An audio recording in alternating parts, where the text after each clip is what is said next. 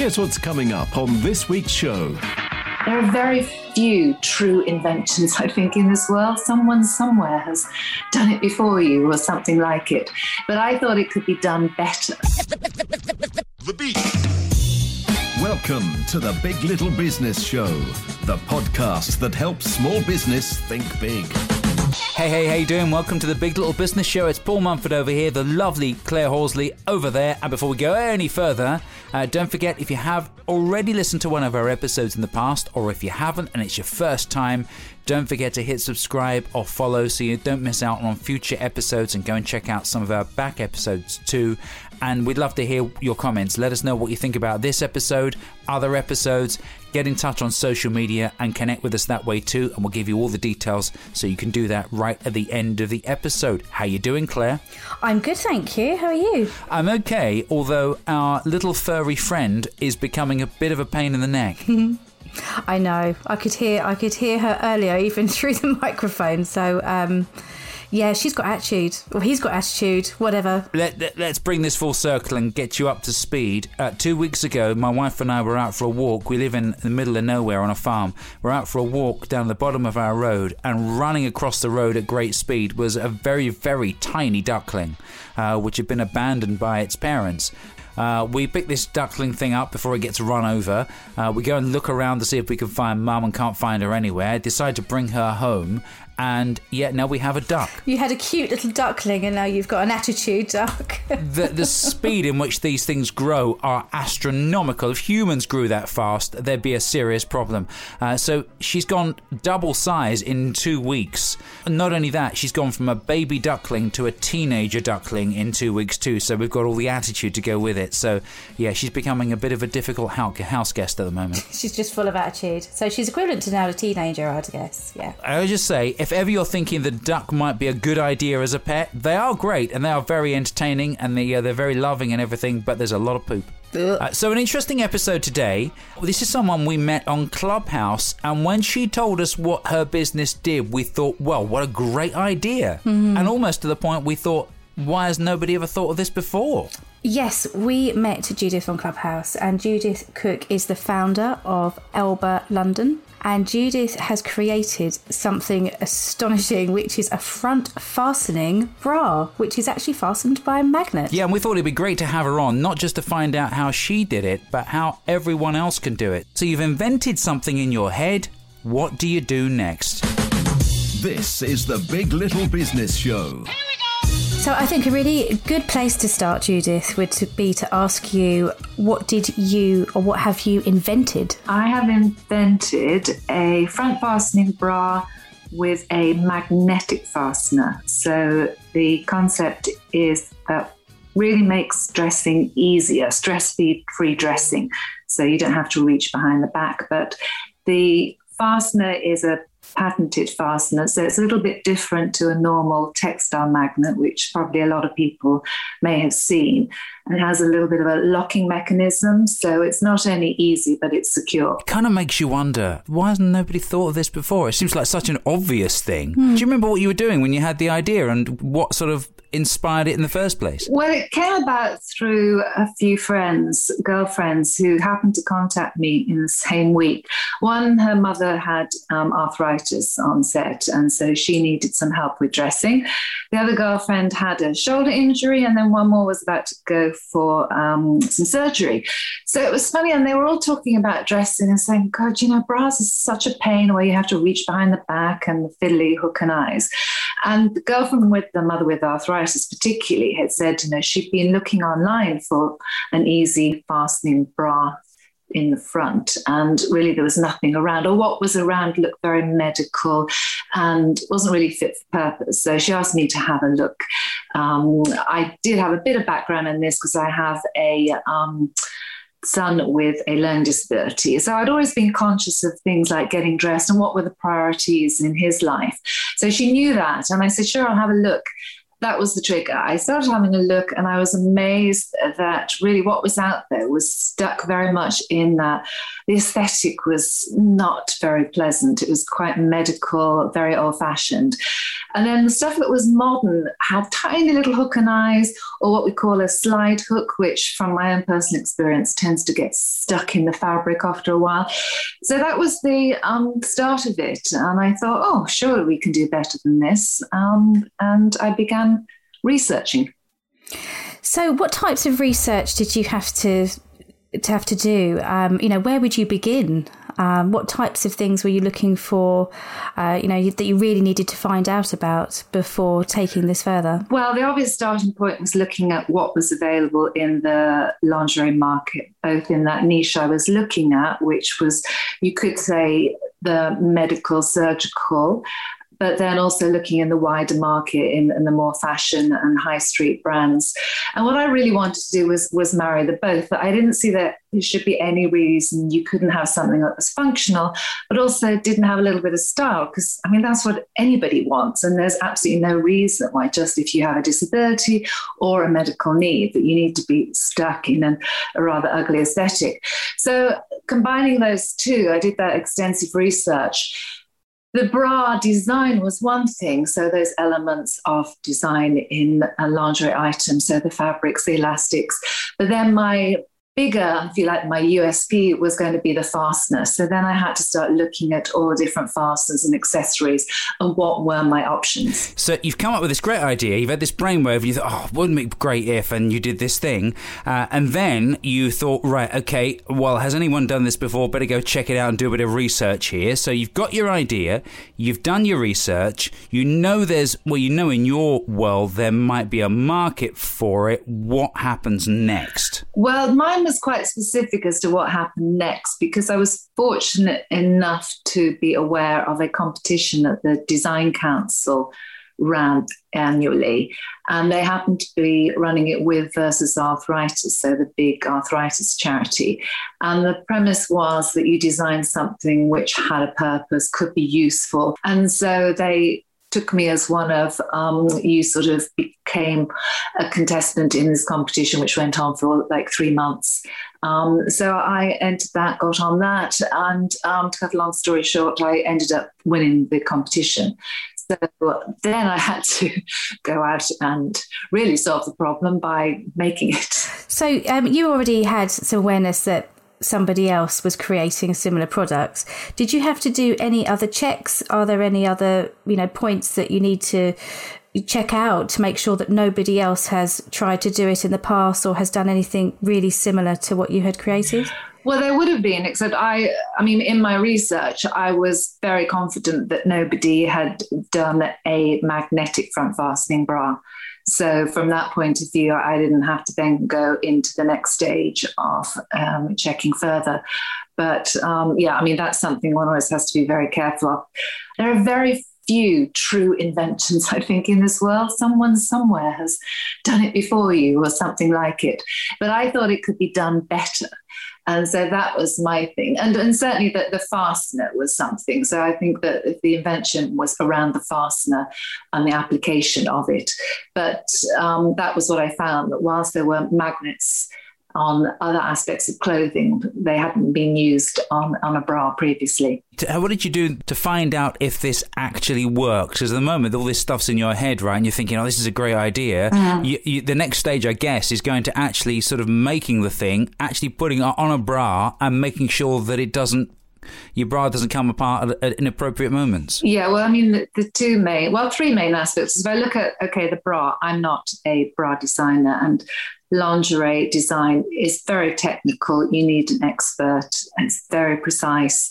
And so I had to find a lingerie designer, and I was very fortunate that I happened to be, a lot of these things happen. You talk to one person and she introduced me to somebody who then introduced me. And I was very fortunate. I was introduced to a lingerie designer who just happened, again, coincidentally, happened to be looking to a project which brought us a little bit more meaning. She was a little bit tired of the frilly, sexy lingerie with no purpose. So that was really fortuitous because she had a lot of experience and happened to be, I'm based in London, she happened to be based in London. So that made life very easy. So working with her on the designs, then going out and finding a manufacturer of fasteners to work together with that on. And then obviously, as you said, testing it. So, and that was partly, again, quite helpful working with the Design Council and Versus Arthritis, because that gave me access to women specifically with arthritis. So looking at those dexterity issues and the problems of putting things on. So testing. So up to this point, did you come up to any sort of bumps in the road or any problems that you had to sort of work your way around? Oh, yes. I mean, making the fastener work with the bra design, because as I said, a bra is highly technical, not least because of the different sizing issues that you're dealing with. So the idea, and particularly there is a certain reason why having a back fastener gives you more adjustability. So that is part of the reason why the industry has stuck with that, albeit that keeping those fiddly hook and eyes is not great. But the front fastener meant that the distribution of weight and sizing, and then would the fastener stay secure? Would it add the support? So all kinds of technical issues had to be worked out, yeah. So going back to what you were saying about testing and having it tested, what about actually the people who you were looking to target in terms of the market research? Did you ask, or how did you go about asking people whether this would indeed be something that they'd be interested in, exploring, and how this would benefit them? Well, again, that came back to working with the Design Council and Versus Arthritis, because I had a ready market there. So I worked with Versus Arthritis in targeting, they had a database of women who are willing to test things, and also on their newsletter. And so we just contacted them and asked if people would like to come along to a fit session, sort of promoting on it. For them, it was great because they could get a free sizing, and my fit expert was there. So, trying to make it a win-win, because not everybody wants to come along and try on this strange new bra with magnets. So that was great, because the idea was very much initially around that dexterity thing. So somebody who has arthritis, particularly if they've got it in their hands, it becomes extremely difficult, as you can imagine, fiddling with hook and eyes.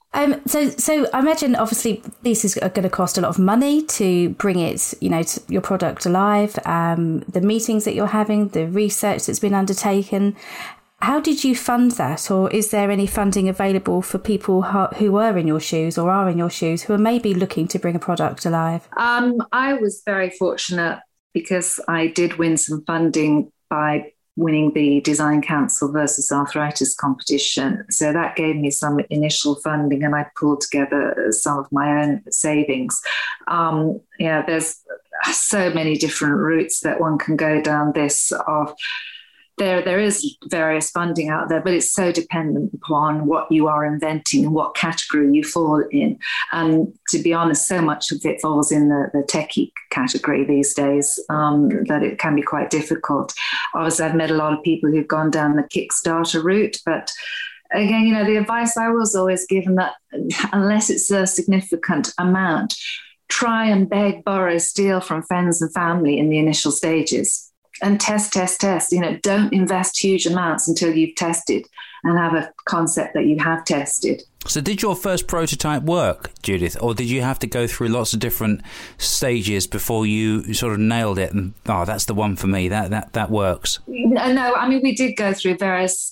the fastener worked pretty well, but I mean, then as I say, it's applying that to the actual design. So we had to go through various samples, which I then, and this is again, the manufacturing process. I mean, I then got those samples made locally in the UK before I looked to where was I going to get the actual products for the retail products made and manufactured. So you must have thought while you were going through all this process and you had this great idea and you could see see it all coming alive. You must have thought, wow, well, someone else is going to nick this idea if I'm not too careful. So you've got to go down the legal route. And let's talk about that for a second, because it's boring, but it's necessary. If you've got a great idea, you don't want someone else to just go and steal it and claim it as their own.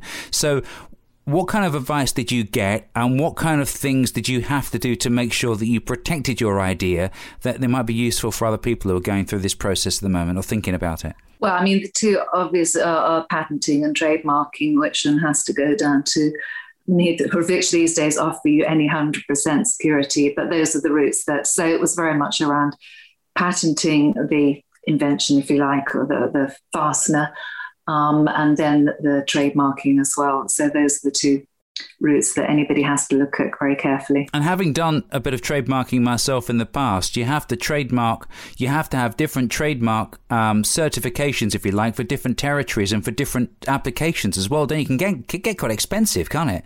Yeah, I mean, well, not to mention, I mean, patents, trademarks, as you say, different territories. And then you have to think, you have to do your research before you apply for your patents and trademarks, because a lot of the fees are non-refundable. So, there's a lot that you need to look at very carefully to make sure that you are filling in everything correctly and not making errors which are going to cost you. It's complex. I mean, again, it comes down to what your product is, but you need to get advice. Yeah, I was going to say the same thing. So did you have someone that you hired to do that for you? Because I know there are people who can sort all that out for you. Otherwise, it would just be a minefield to trying to learn how to do all that stuff yourself. Yeah, I mean, I used, not so much for trademarking, I think is not as complex, depending what I was doing, but patenting, yes, you need to get specialist advice. And, I just used friends of friends. I got references from people who'd gone down that route before. So you've come up with this idea, you've spoken to the right people, you've won this incredible award, and now you're ready to take that product to be manufactured. What was your next step? So at that point, so you were ready to take that to market. What did you do then? I had to find a manufacturer. So the real fun began. And how would you go about doing that? Well, again, you see, it comes to, I mean, this is a nightmare for so many people. And again, I was fortunate, if you like, that my designer, because she'd been doing some freelance work with other designs, that she was aware, well, she'd been in the industry for a long time as well. So she had some experience, contact with manufacturers. So I started, investigating, researching, talking to her recommendations and went down that route. It's worth pointing out that actually what you sell is the finished product, isn't it? You don't just have the fastener made and then sell it on to other bra manufacturers or underwear manufacturers. You make a complete bra and a range of underwear based around the fastener, don't you? So that was a conscious decision, though, wasn't it? I mean, what made you think that you actually wanted to go the whole hog and develop a range of underwear rather than just have the fastener and sell it on to someone else? It's not that easy. Again, it comes down to the complexities of the actual lingerie. Plus, if you're looking at it as a long-term business and how you want to go to market, what sort of growth you're looking at, then you're much better off. For me, it was like, okay, we need to have our own product here. Sure, I can buy a bra from somebody and slap it on or try and slap it on, but is that really going to work? And looking at the cost implications, numbers game, would that really make any sense? So we decided to go the whole hog, and also because we were looking specifically at issues around comfort and what my target market would want. So it was trying to come up with something which really thought about all those different issues, not just the functionality, but some of the other elements as well. That's really valuable bit of advice there, Claire, isn't it? Yeah. I mean, Judith could have gone down the easy route and just had the fastener and sold it on to Marks and Spencer's or something, but instead she saw the value and saw a bigger future in actually having a whole range of underwear that has this thing on. And if you want to buy this bra with this fastener on, you've got to buy one from Judith. That's a really brave thing to do. But I think the clear message here, that sounds a bit too pontificating, but... That's such a good word. Word of the day, Judith. I'm writing that down. That's good. think that one thing I was confident about, and I know there were many things I wasn't, but I was confident that I'd identified a gap here and a niche.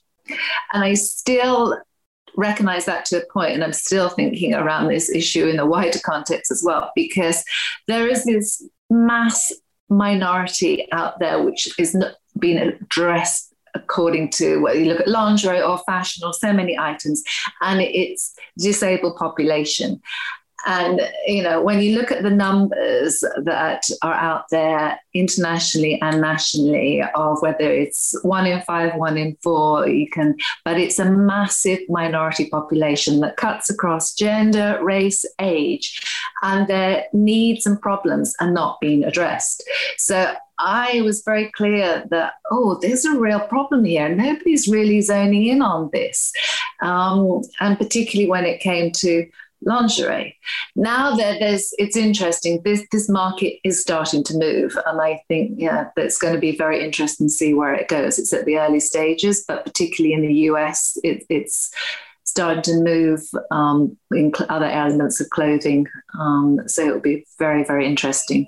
I'd be really interested to know how from your initial idea to then bringing your product to market, what types of things changed? Any ideas changed? Did things develop along the way? Can you think of anything that, was quite a big change from your initial concept? From the initial concept, I stuck pretty true, as I said, because I was so clear, and it is that mantra which I always think is so true, that you have to identify a problem. If you're going to go down this road, you want to set up a business, and particularly if you're manufacturing, who's going to buy it? So whose problem are you trying to solve? If you're not trying to solve a problem, there's no reason for anybody to buy it. Absolutely. And that's like marketing 101, isn't it? You find the problem first and then solve it. I mean, if you've got a great idea, that's fantastic. But then the idea is no good if it doesn't solve somebody's problem. No, and it is a bit cliched. And people may come back at me and say, oh, yeah, but,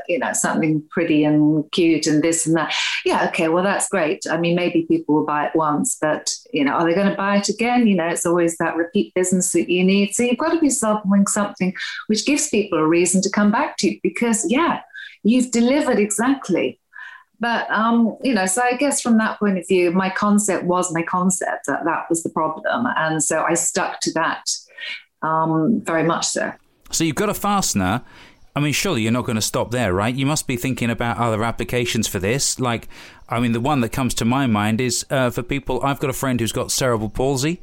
So he has an absolute nightmare putting a shirt on. So if you could have a shirt with magnetic fasteners instead of buttons, surely that would be a great idea, wouldn't it? Yeah, and I have been approached by quite a lot of other designers now. So I'm looking at how to grow maybe as a separate business, the actual fastener itself and the application of that. I mean, I'm looking at it myself as well, but, there's a temptation to be all things to all people. But I like to sort of suggest to people that the magnet that I have it's kind of superior to what's out there, as I say, because it does have a little locking mechanism. Because a lot of women, one of their initial things they say to me is they maybe are concerned that is the fastener going to stay fastened? Yeah, it's been tested extensively, but I know where they're coming from. Because if you think about it, I mean, just a regular magnet can slide. I mean, if you start moving in certain directions, it slides. However powerful, it will start to slide.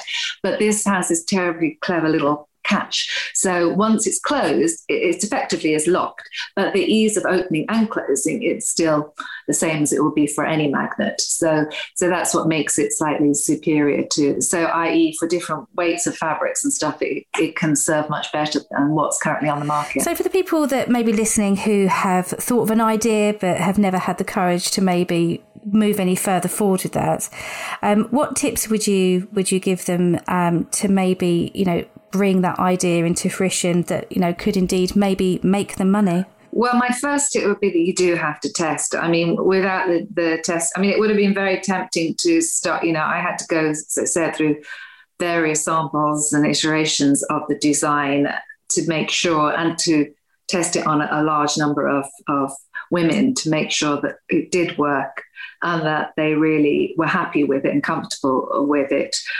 Once you have the idea, you've got a minimum, there was an MVP, minimal viable product. It's just, then go for it. I mean, to a certain extent, get it made though.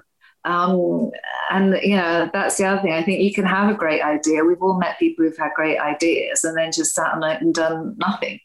So there is that temptation just to test and then do absolutely nothing with it. But I think a lot of people don't know what to do next. And I certainly wouldn't know. And that's why I thought it was great to have you on, because that's how we find out as business owners how we can do things like this. We all have these great ideas, and some business owners are really creative and have loads of great ideas. It's what you do with that idea. And I think that's the most important part, isn't it? Yeah. I agree, absolutely. And as I say, it wasn't my background. But I think that you've got to bring something to the table here okay, my background wasn't lingerie, but I did have a business background. So although I wasn't a specialist in an element of the business, I was thinking about, okay, I need to put together a business plan here.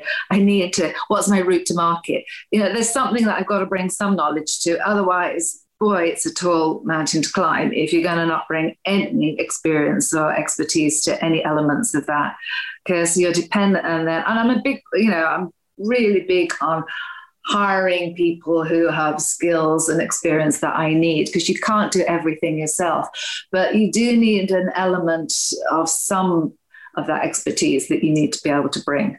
We talk about this all the time, Claire, don't we? It's one of our big things on the podcast. We've been doing this podcast for over a year now, and we've had loads of different experts on talking about lots of different facets of business. And there's commonality between these experts. They come out with the same bits of advice over and over again. And you've just hit on one right there. It's don't be afraid to ask for advice and get help from people who have got skill sets that you don't have, because you can't be great at everything. And yes, I understand you've got to have some level of knowledge on the product or the area of business to begin with. But yeah, you can't do everything. You can't. And as you say, and you just ask everybody, I mean, I did something as crazy as, I live in a neighborhood where we have an association newsletter, so I put a call out for anybody who wanted to come along and try the bra, as one does in the neighborhood. Yeah, but why not? Who would believe that around the corner, again, this is one of those weird facts, that around the corner from me was a very senior occupational therapist who worked at one of the leading hospitals, and I had no idea. I'd never met her before, and it was like, oh, this is amazing. I deal with women and X-rays, and they're always having problems with dressing and stuff. But it was only by putting yourself, you've got to put yourself out and just ask anybody and everybody. You have got to be prepared to put yourself out there, that's for sure. Have no shame in that sense. but that's true though, isn't it? Because you never know who you're going to bump into. So yeah, if you shout loud enough, you'll get heard by the right people. I think that's really important to understand. But the other thing is that you say that I have met people who have just astonished me, that they've had an idea and they have just basically just sent the patterns off to a Chinese manufacturer, never set foot. I mean, I marvel at this because, I used to live in Asia. So, I would say I know China quite well and have worked there. But I would never do that, never, ever. Or maybe ignorance is bliss by not having ever been to China. But they've just sent the patterns off, started a conversation with a Chinese manufacturer, and wham, bam, they've had the product manufactured and it's all worked out. And that amazes me. So, it is all possible. It's, but you got to have your smarts about you if you're going down any of these routes, because none of it's easy when you're dealing with manufacturers. Yeah, it's very true. Yeah, you got to like that phrase. You got to have your smarts about you. That's good. We'll get some links from you at the end so people can come and check out your underwear. I didn't have another way of putting it like that, but you know what I mean. I can't believe I've got through the whole podcast without any jokes, Claire. I've done quite well. You're quite impressed, aren't you? I know. I'm really surprised, actually. I've held it back because it's a serious subject. But what is next for you then? What's next on your horizon? Now you've got the product out there and you've got a range of underwear that people can go and check out. Where are you going next? Well, I'm looking to extend the underwear, so whether it's different designs or colorings. Part of my issue as well is what sizing I want to go to, because I get constant inquiries about that. I'm talking to a number of different avenues, actually in different countries. So that will be interesting. The application, as you said, of the fastener to other elements of clothing, whether I do that myself, developing the fastener itself into a separate business spin-off, if you like. And then I'm also looking at how I can address that wider issue of ease and stress-free dressing for people with disabilities and bringing that to a wider market. I think it's absolutely brilliant what you've done, Judith. I think it's fantastic. At the end of every episode, what we like to do is ask some questions which are completely unrelated to the interview to find out a little bit more about you. These questions are inspired by inside the Actors Studio. So are you ready for your questions? I am, yes. Okay. What is your favourite smell? Oh, that's really easy. Freshly ground coffee. Are you a bit of a coffee snob like me, Judith? Got to be the right sort of coffee? I used to live in Indonesia, and I used to be a partner in a coffee business. So, but I'm not freshly roasted. I hate the smell of freshly roasted coffee. I don't like that, but freshly ground coffee. It's just that amazing when you open a coffee packet, and I still to this day, it's like I never tire of that smell. And it's just that deep penetration. Oh, it's just, it definitely is. And I love drinking. Obviously, I love coffee as well, but it's just like, it's a thing in our house that nobody else is allowed to open coffee bean bags or grind coffee. It's me only. Oh, yeah, you got to. Yeah, exactly. You've got to have first dibs on opening the packet. I totally agree with that. No, totally, yeah. Once it's opened, it sort of dissipates. But yeah, it's an amazing smell. So a similar question then. I mean, whether there's an accompaniment here or not, I don't know. But what's your favourite biscuit? You know, I'm not really a biscuit person. Oh, do you know what? You're the first person who said that. You must be. There must be a biscuit in there somewhere. No. I swear that, honestly, if you came to my house, I don't have a biscuit. You know what I eat instead? This is really weird. My biscuit substitute is Welsh cakes. Oh, well, that's close. Close-ish. It's close, yeah. It's the shape of it. It's like a soft, it's almost like a cake biscuit, isn't it? But I always have Welsh cakes in my house. I'm originally Welsh, but I don't really think that has anything to do with it. I've just got a complete, since I came back, and they now actually sell them. They're readily available, so you don't have to go and actually bake them, which you used to have to always do that because they weren't available. But no, I will always have Welsh cakes. So I just think it's my biscuit substitute. I've never had a Welsh cake. No, I can't say I have either. Really? Oh, well, you can actually buy the best ones are in M&S. Other retailers are available. Nicely done, Judith. But they are like a sort of, because they're round for one. And they've got raisins in them, but they're almost like a sort of soft biscuit, if you like. We'll take that. But they're really good. So, but I will definitely always have a packet in the house. Okay, if you could go back in time, Judith, what would you say to your 10-year-old self? This is such a cliche, and you hear this, it's like, just don't sweat the small stuff. God, when you think of the things that you used to get uptight about and worried about, and I guess we all see it with our own kids as well, and just want to say to them, no, don't go there, it doesn't matter. That's something you really learn with age, isn't it? I totally agree with you. You kind of, those little things that you used to worry about as kids, they just don't matter, because when you're an adult, you forget all about them. Yeah, and even teens in your 20s, and as you say, it's kind of crazy because it's something you only learn through experience, isn't it? But it's like, God, why was I angry? What was the point of that? It's crazy, isn't it? But yeah, it's only something that comes through experience and living that experience. So yeah. Judith, that's been so interesting and so inspiring to find out how you did things and how you thought big right from the very beginning. I think that's the most inspiring thing from my perspective, is you had this great idea, but then you thought, right, okay, how can I build an empire around this one idea? And that's exactly what you're doing. And it's fantastic to hear. And I hope people listening have drawn some inspiration from it, and it maybe answered them some questions for them if they're thinking about going ahead and bringing an invention or something they've created into the market. So yeah, brilliant. Well done. And congratulations, Judith, for all you've done. It's brilliant. So how can people come and find out about you, find out about the business, and check out some of your underwear? Well, the website is Elba London. So we're Elba London, which I should have said is Elba is able spelt backwards to be. Oh, that's genius. Well, no, I mean, a lot of people say Elba London, and I was trying to come up with something which was nothing to do with disability or dressing, or it was just something which communicated